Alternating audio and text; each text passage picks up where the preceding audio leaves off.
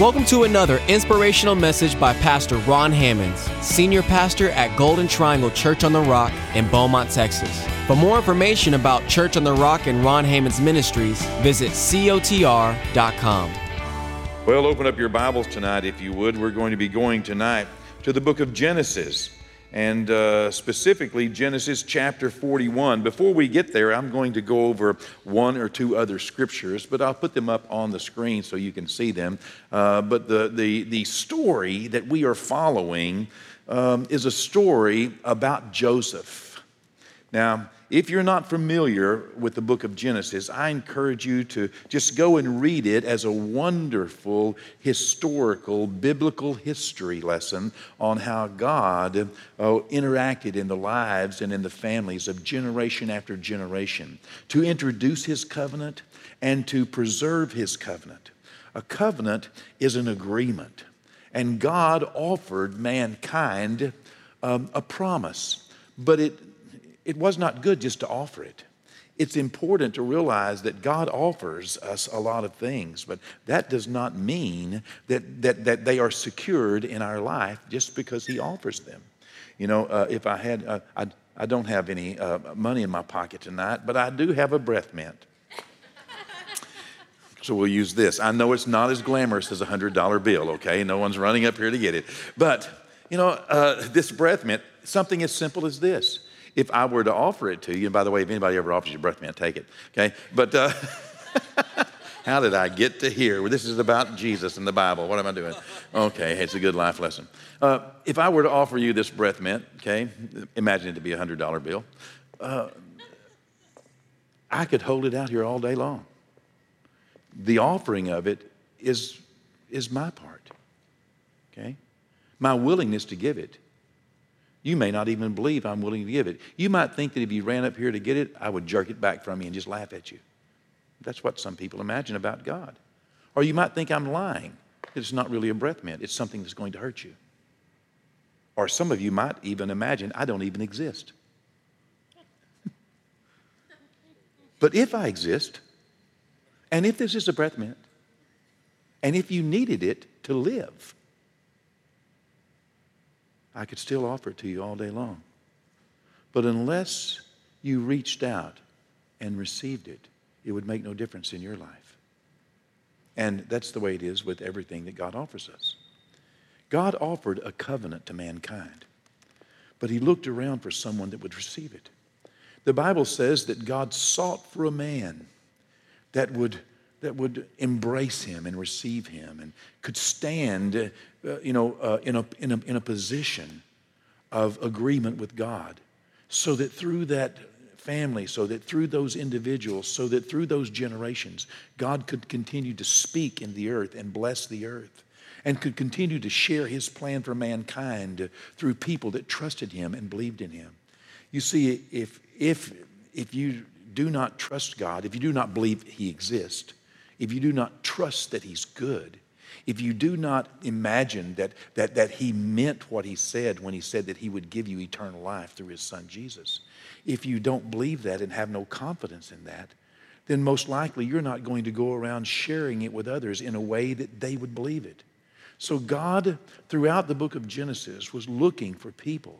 And indeed, from Genesis all the way through the end of the book of Revelation, including today, God is still looking for people who will believe in Him.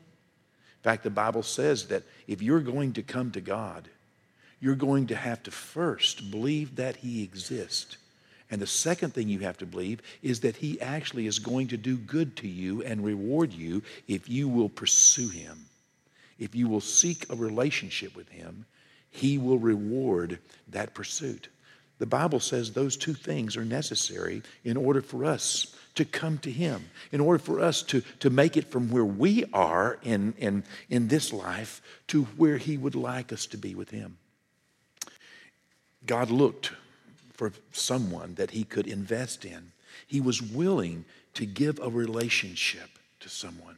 He found a man named Abraham. And then Abraham, the Bible says, one of the reasons God chose Abraham, you can read about it in Genesis, I think perhaps it's chapter 18, something on that line, but One of the reasons that God chose Abraham was because God knew that Abraham would not only trust God, but he would teach his children to trust God. And so that began a covenant relationship with generation after generation after generation. Abraham had a son named Isaac who passed on that same covenant and that same trust from Abraham to Isaac. Isaac passed it on to a son he had named Jacob. Jacob passed it on to his 12 sons, who we know as the children and the tribes of Israel. And basically what he taught them was to trust God, that God really exists, that God has a plan, that God wants to offer you a relationship, and he will reward you if you will pursue him. One of the sons of Jacob was named Joseph. And it's through Joseph that God decided that he was going to show us not only his goodness, but also what God was able to do in the life of someone who it initially looked like they had no future. You see, Joseph was the 11th son. He was the 11th son, plus the daughters.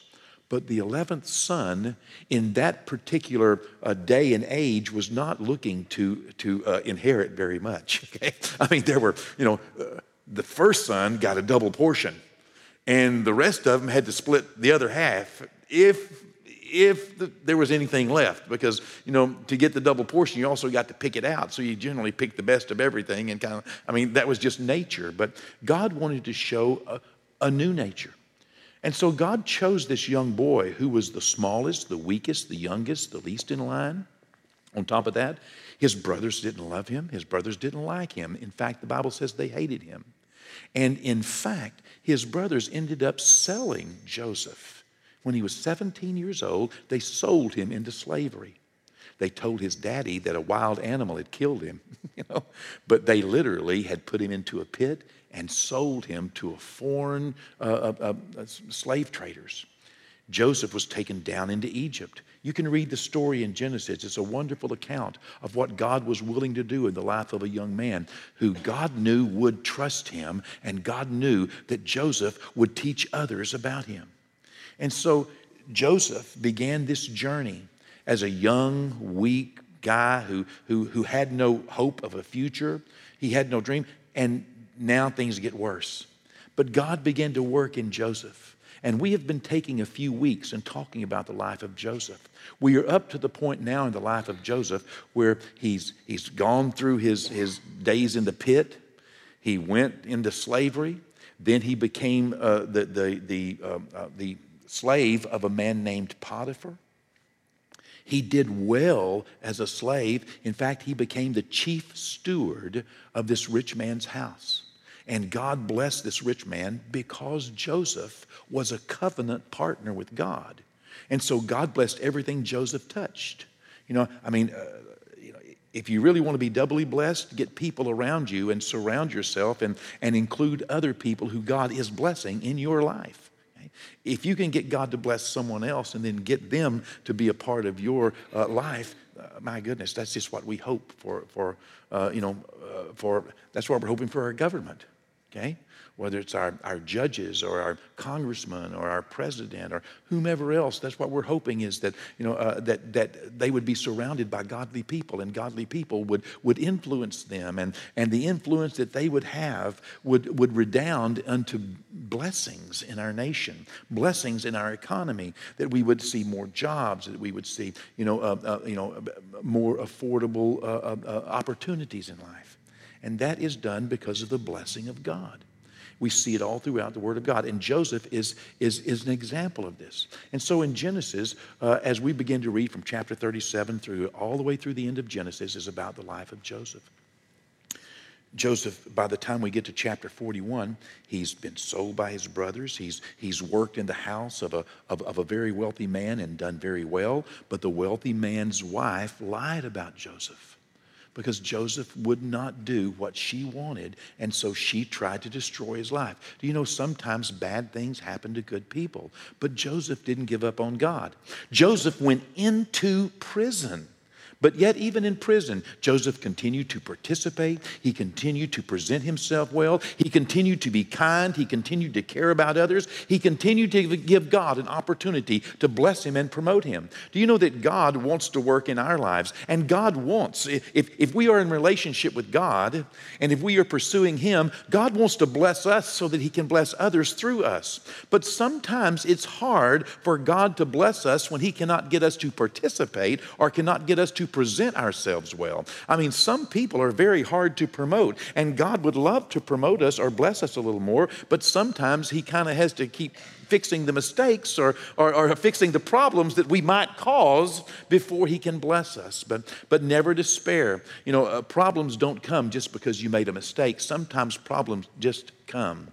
But God is with us in every one of them, as the life of Joseph shows us. And so Joseph had been in prison, but he did well in prison. Even though he had to start all over, he participated, he showed himself well. He became the head trustee, but he still cared about people. He was still kind. He was still honest and responsible. And so God continued to bless him. And one day, the Pharaoh had a dream. And he was told by one of his servants that there was a man in prison that could interpret dreams.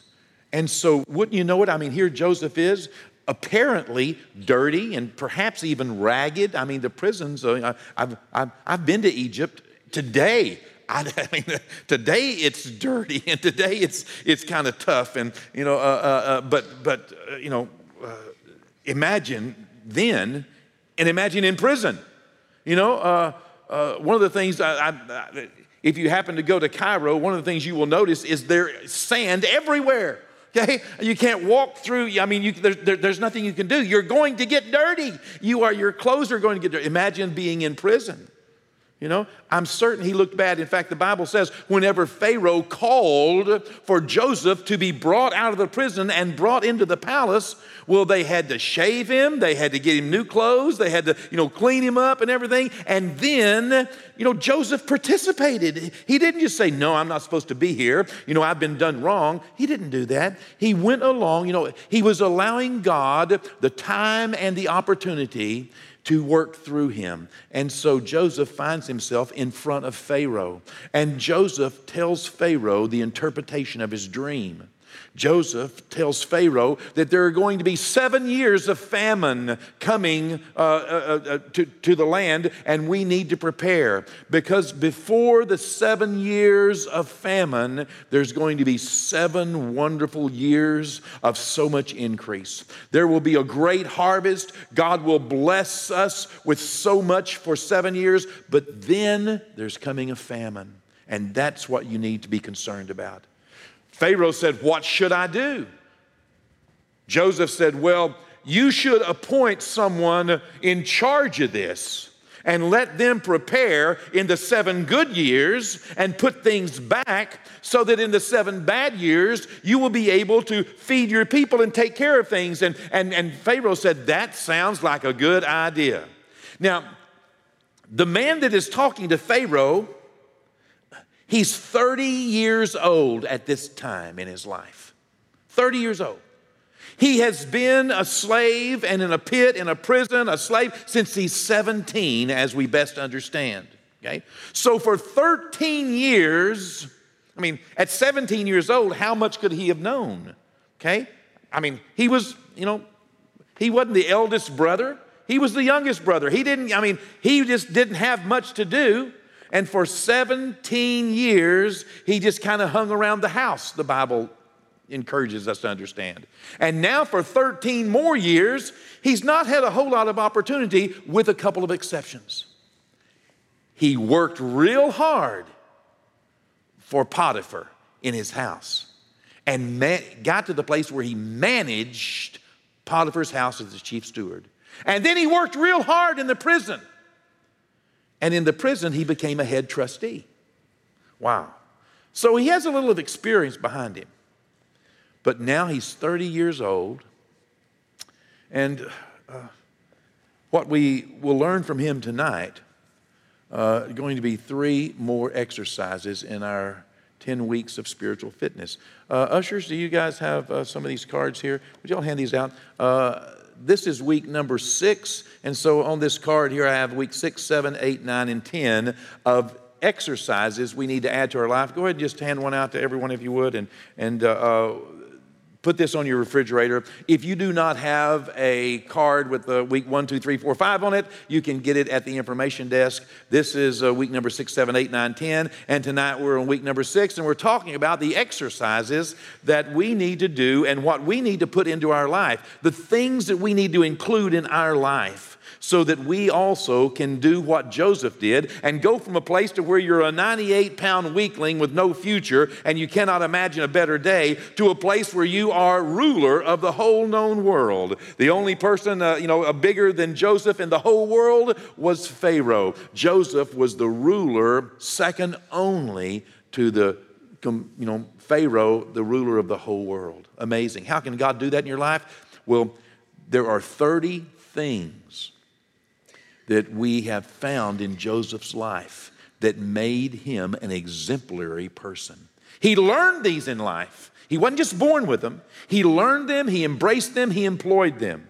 Do you know our spiritual fitness lesson tonight, we're in lesson number 6.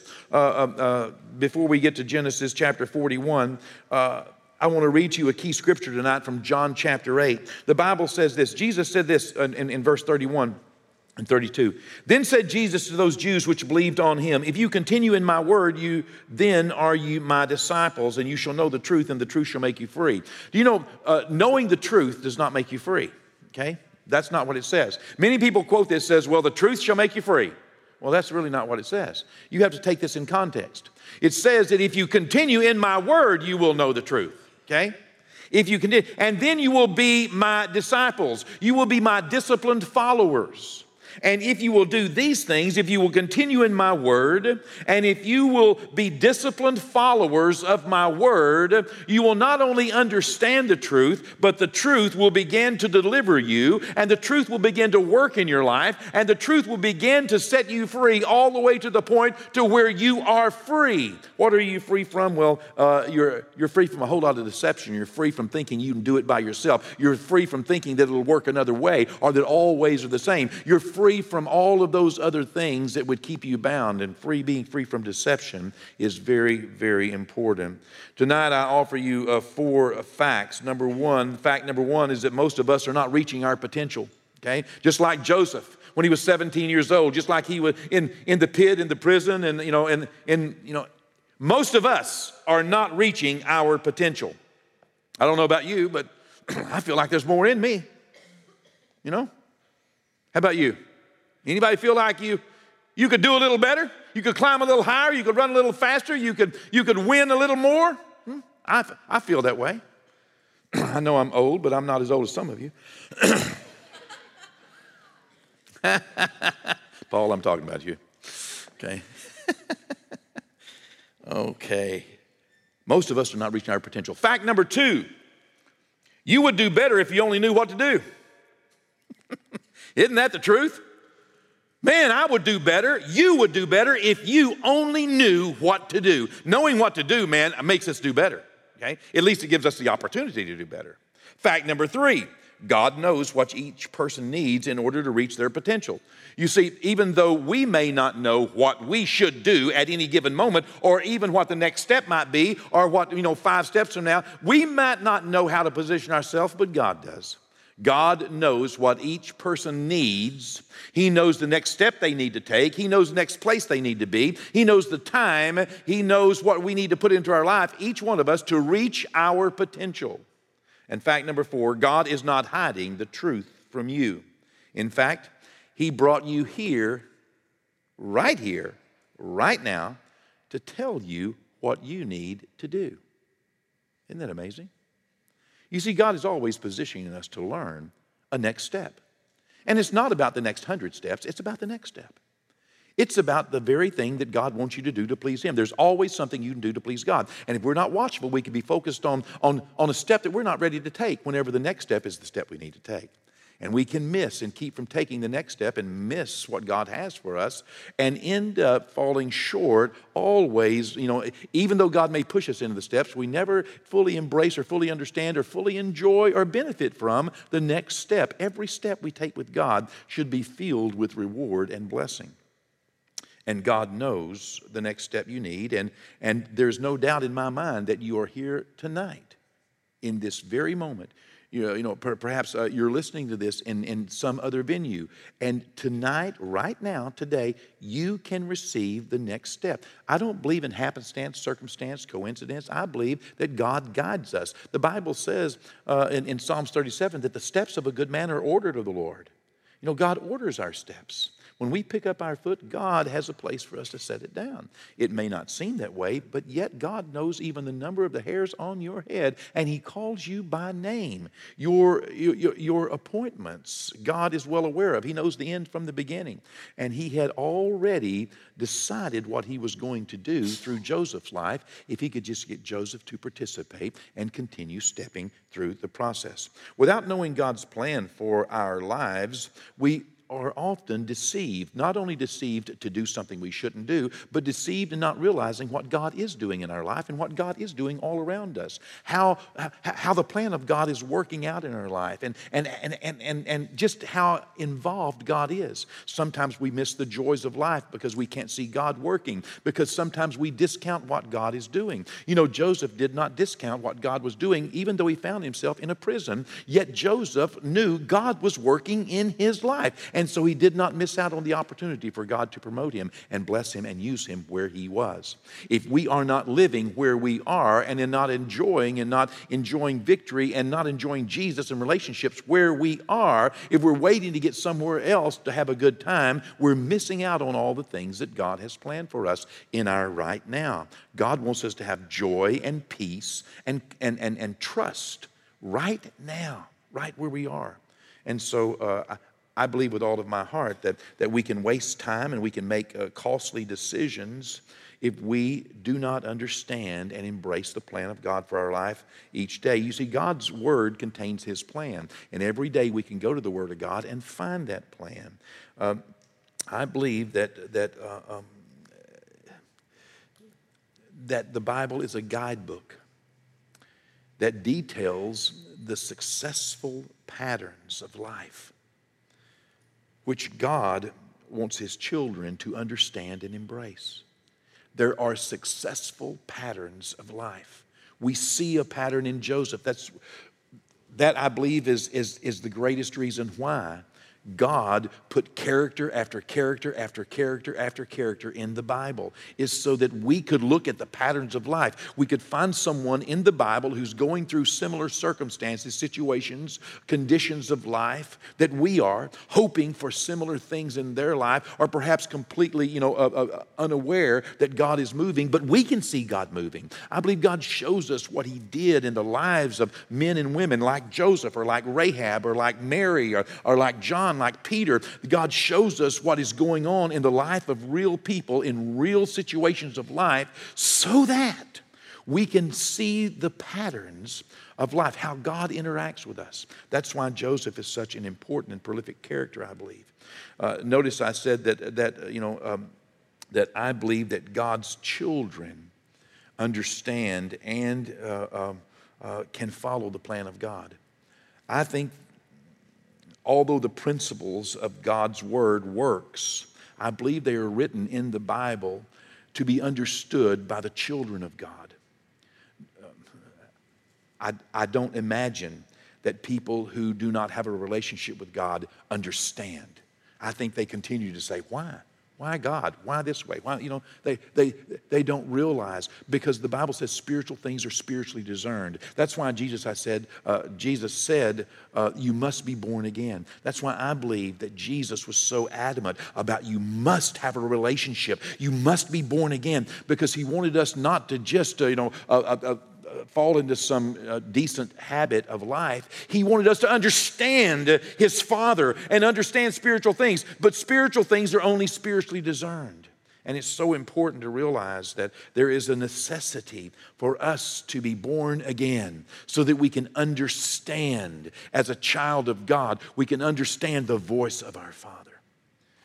Well, the first step to understanding God's Word, His will, and His way is to become a child of God. And it's done through faith. And that faith is a gift of God. And tonight, if you do not know Jesus as Lord and Savior, you can be born again and begin to understand what right now seems like a mystery or even seems like foolishness.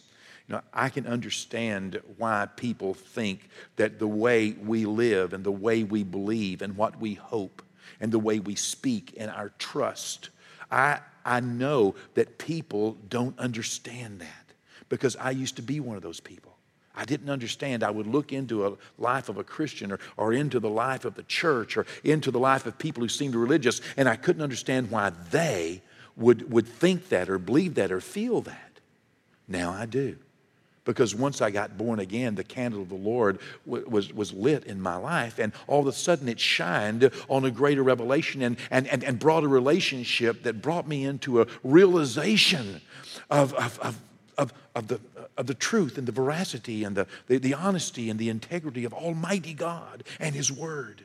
And now it doesn't just make sense. Now it permeates my life and my mind and my soul. And now, you know, it's natural. It's spiritually natural to think what God thinks. It's spiritually natural to feel what God feels and to want what God wants. And when I find myself at odds with that because His Word shares a great revelation, then I find myself harnessing myself to move myself into a place of forgiveness, into a place of joy, into a place of hope, into a place of trust, into a place of humility, self-control, whatever the situation is that's needed because of the understanding of the deep revelation that comes to a child of God when they hear their Father's voice. It's trust. Well, let's move on, okay? By the way, the power of the truth is not just in hearing the truth, but the power of the truth is in doing the truth, okay? Let's move to Genesis chapter 41. In Genesis chapter 41, the first element, the first, strategy, the first exercise that we need to have in our life tonight. This is number 16, I believe. Is that right? No. Yeah, this is number 16 on the 30 list, okay? It's number 1 on the week 6 list. Confidence, okay? We need to add confidence to our life. One of the things I loved about Joseph is he was confident. He was confident. He was confident not in his own abilities, because he was 30 years old and he had been a slave for 13 years and he left his father's house at 17 and had spent most of his time in the house. And so how did he have anything, how did he know what to do? He knew Almighty God was going to help him because the same God that had helped him before was capable of helping him in the things he was going to face. I mean, Joseph is just going to be asked here. In fact, look at it in Genesis 41, verse 39. The Bible says, "Then Pharaoh said to Joseph, 'Inasmuch as God has shown you all this, there is no one as discerning and as wise as you are. You shall be over my house, and all my people shall be ruled according to your word. Only in regard to the throne will I be greater than you.'" Now listen, just 30 minutes ago, this guy was in prison. Maybe 4 years ago, 5 years ago, he was, just a slave in the house of a man. And just, 10 years ago, perhaps he was on the auction block. And 13 years ago, he was in a pit, hated by, now, all of a sudden, in one moment, in 1 second, Pharaoh is going to say, You are the one that's going to be the second ruler of all the world. I mean, wow. Because it was evident that God was with Joseph. That's what Pharaoh saw. Joseph had never been the ruler of a nation before, but he had been the ruler of a home. You remember?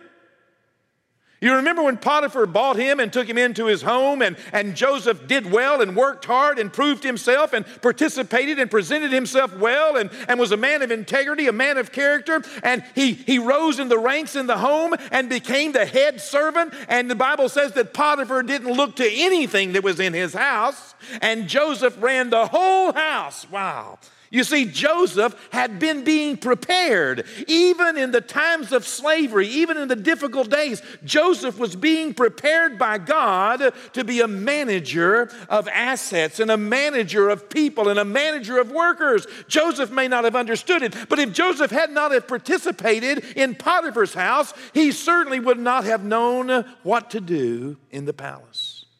And then we see him in the prison. You see, the same God that put him into Potiphar's house also managed for Joseph to be in a prison, and Joseph became the head trustee because he worked hard and he participated and he did things the way they needed to be done. He didn't buck the system. He didn't sit down and quit. He wasn't mully-grubby and woe is me and my sad day and look what's happened. Rather, he stood up and he worked hard, even in a place that was beneath him, even in a place that belied who he was. And you see, it was in these days, in command of Potiphar's house, in command of the prison, the same God who had prepared Joseph in the past, the same God who had just positioned Joseph in this present moment, was the same God who would prosper Joseph in the future. You see, life prepares us for our future. If you want to know what God wants you to do, look behind you and see what He's prepared you to do. God's been working in your life, even without respect to your knowledge, even without respect to your permission. God positions us and prepares us and takes us on an appointed route and gives us opportunity to serve Him in a greater capacity. We may not even realize it sometimes. Joseph did not know that he was going to become the ruler of the nation. When he went in there, he thought he was just going to interpret a dream and probably be sent back to prison. God had a different plan, and Joseph was prepared. You see, if you can look behind you and have confidence in the God of your past, then you can look ahead and have the same confidence in the God of your future. God has blessed you in your past.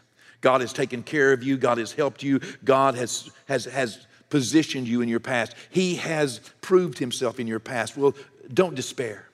You see, we need to be confident that God is with us. We need to be confident that we can do all things through Christ who strengthens us. We need to be confident that without respect to the burden or without respect to the position or without respect to the situation that we may face in our future, that we are well able because God is with us. Confidence speaks. You know, Joseph could have at that moment said, oh my goodness, I can't do that. No way in the world, and taking off screaming like an idiot because all of a sudden the weight of the world was upon him. But he had confidence, not in himself, but confidence in God. If you do not have any confidence in the God of your past, maybe you need to look and see which God you have been serving, because the God of heaven gets results. He helps, He preserves. When David was young, you remember David volunteered to fight the giant. If you read the life of King David, you can see that David volunteered to fight Goliath. And King Saul said to David, my goodness, you can't do that. You're just a little boy. He's a battle-hardened warrior. He's a giant. What makes you think you can do that? David said, well, let me tell you why.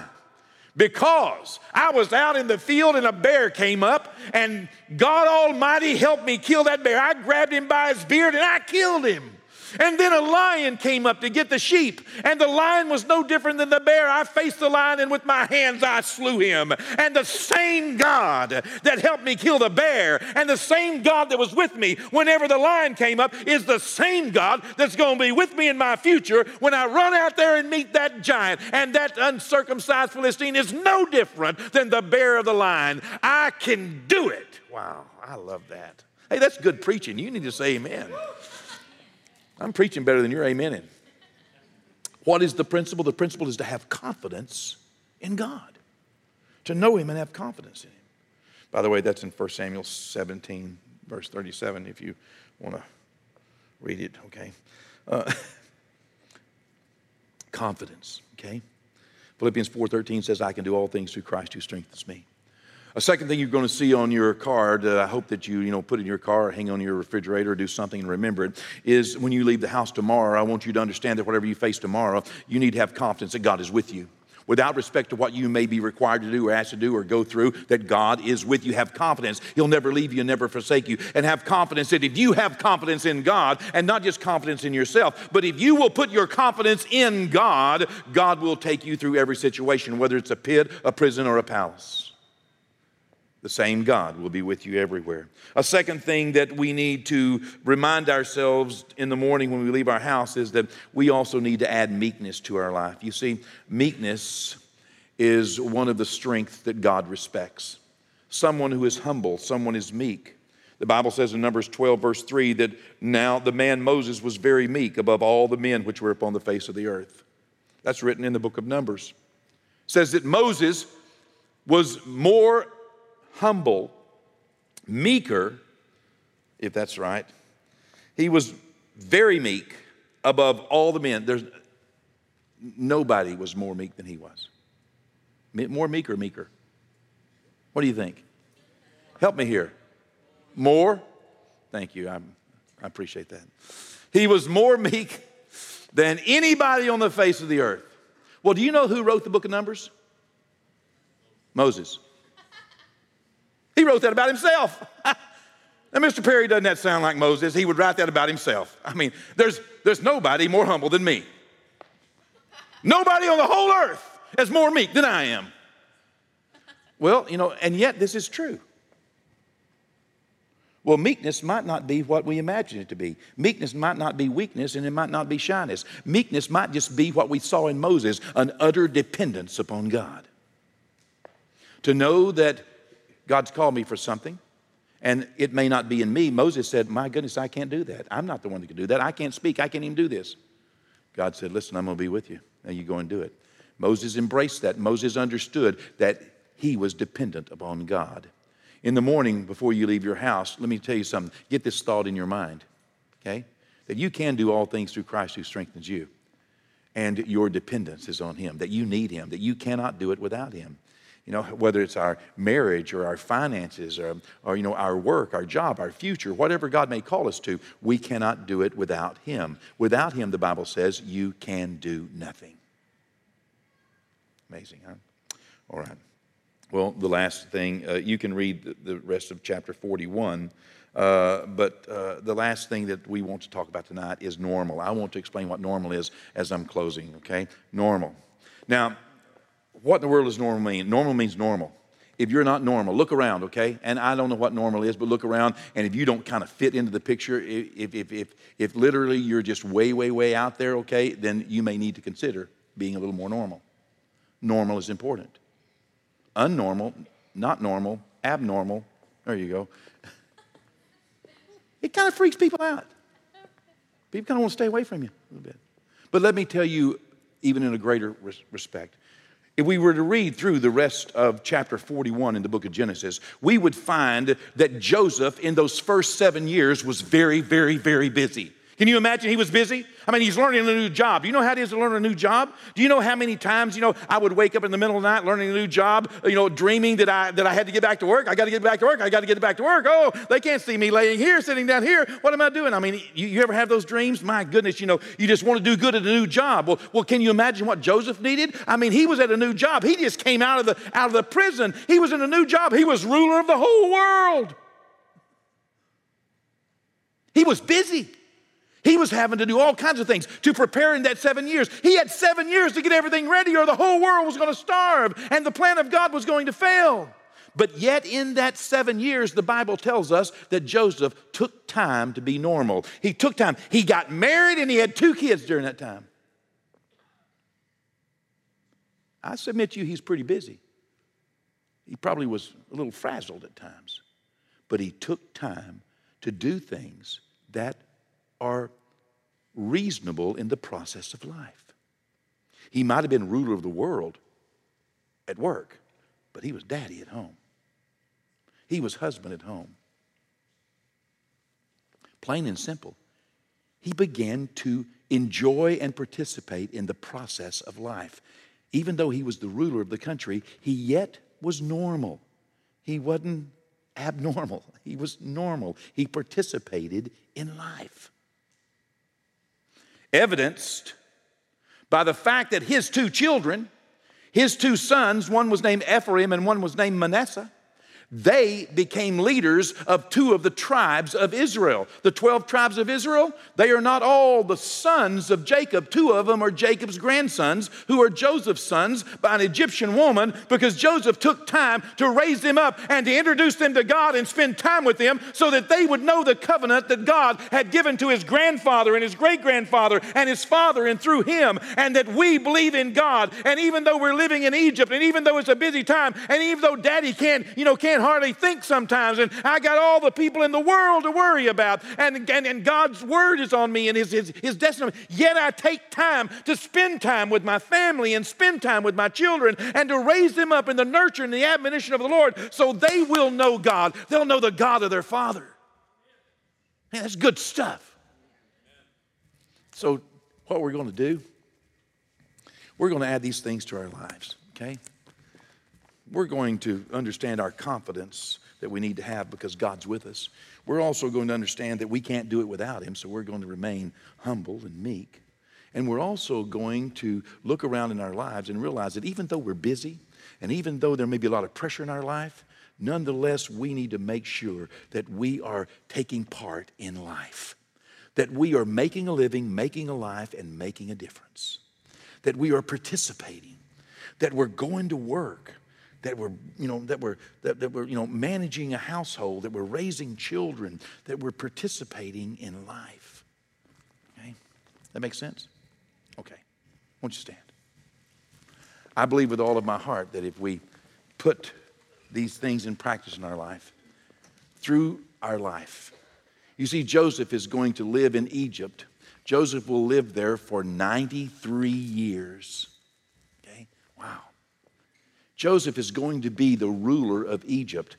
He begins at 30 years old as the ruler of Egypt.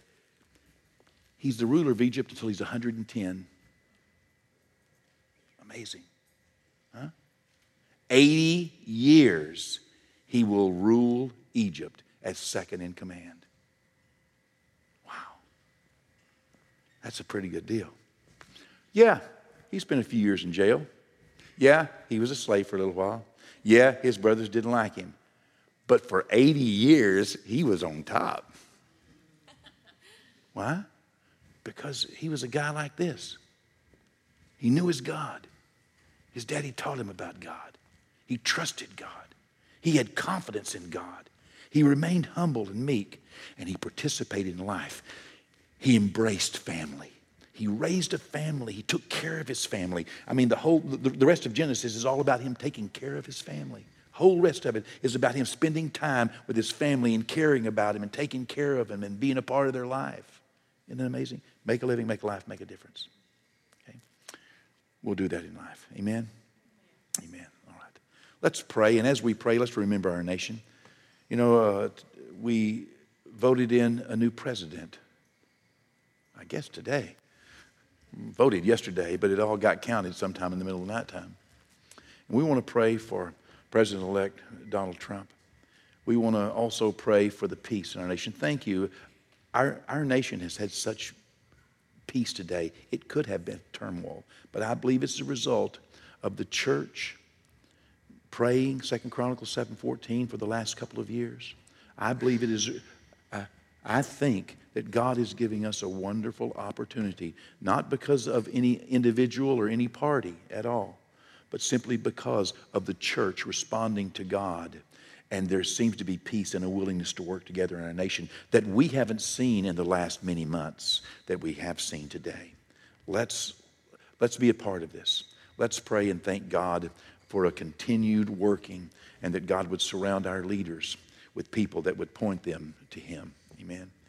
Father, we thank you that, Lord, you seal these words in our heart, Lord, and teach us, Father, Lord, to have confidence, Lord, and remain, Lord, meek, but also, Father, Lord, to participate in life, to make a living, make a life, make a difference, sir, to remind ourselves of these things daily, Lord, and to look into the Word of God and observe the successful patterns, Lord, of your children, Lord, that we might also, Father, embrace the truths and the principles, Lord, that are outlined in your word. And God, we also pray, Lord, tonight for our nation. We thank you, first of all, Lord, for the peaceful transition of power in our nation, Lord. So many nations, Lord, have not enjoyed that in their past, Lord. And God, even today, Lord, nations are in turmoil because of the inner structure, Lord, that just gives way to such confusion, Lord, and such division. God, we pray, Lord, that you would heal and unify our nation, Lord, and that you would be the one that would guide us, Lord. You would be the one that would surround, Lord, our president, our Congress, Lord, our Senate, our judiciary, Lord, all of our local and state elected officials, Lord. You would surround them, God, with people, God, that would point them to you, Lord, with good counselors. Bless our nation, sir, and Lord, make us a blessing, sir. Thank you for the peace, Lord, the unity, God. I know, Father, that we have to work for it. We have to believe for it. But help us, Lord, as a church to continue to be a peaceful offering, Lord. Thanks, sir. We love you. We ask in Jesus' name, amen.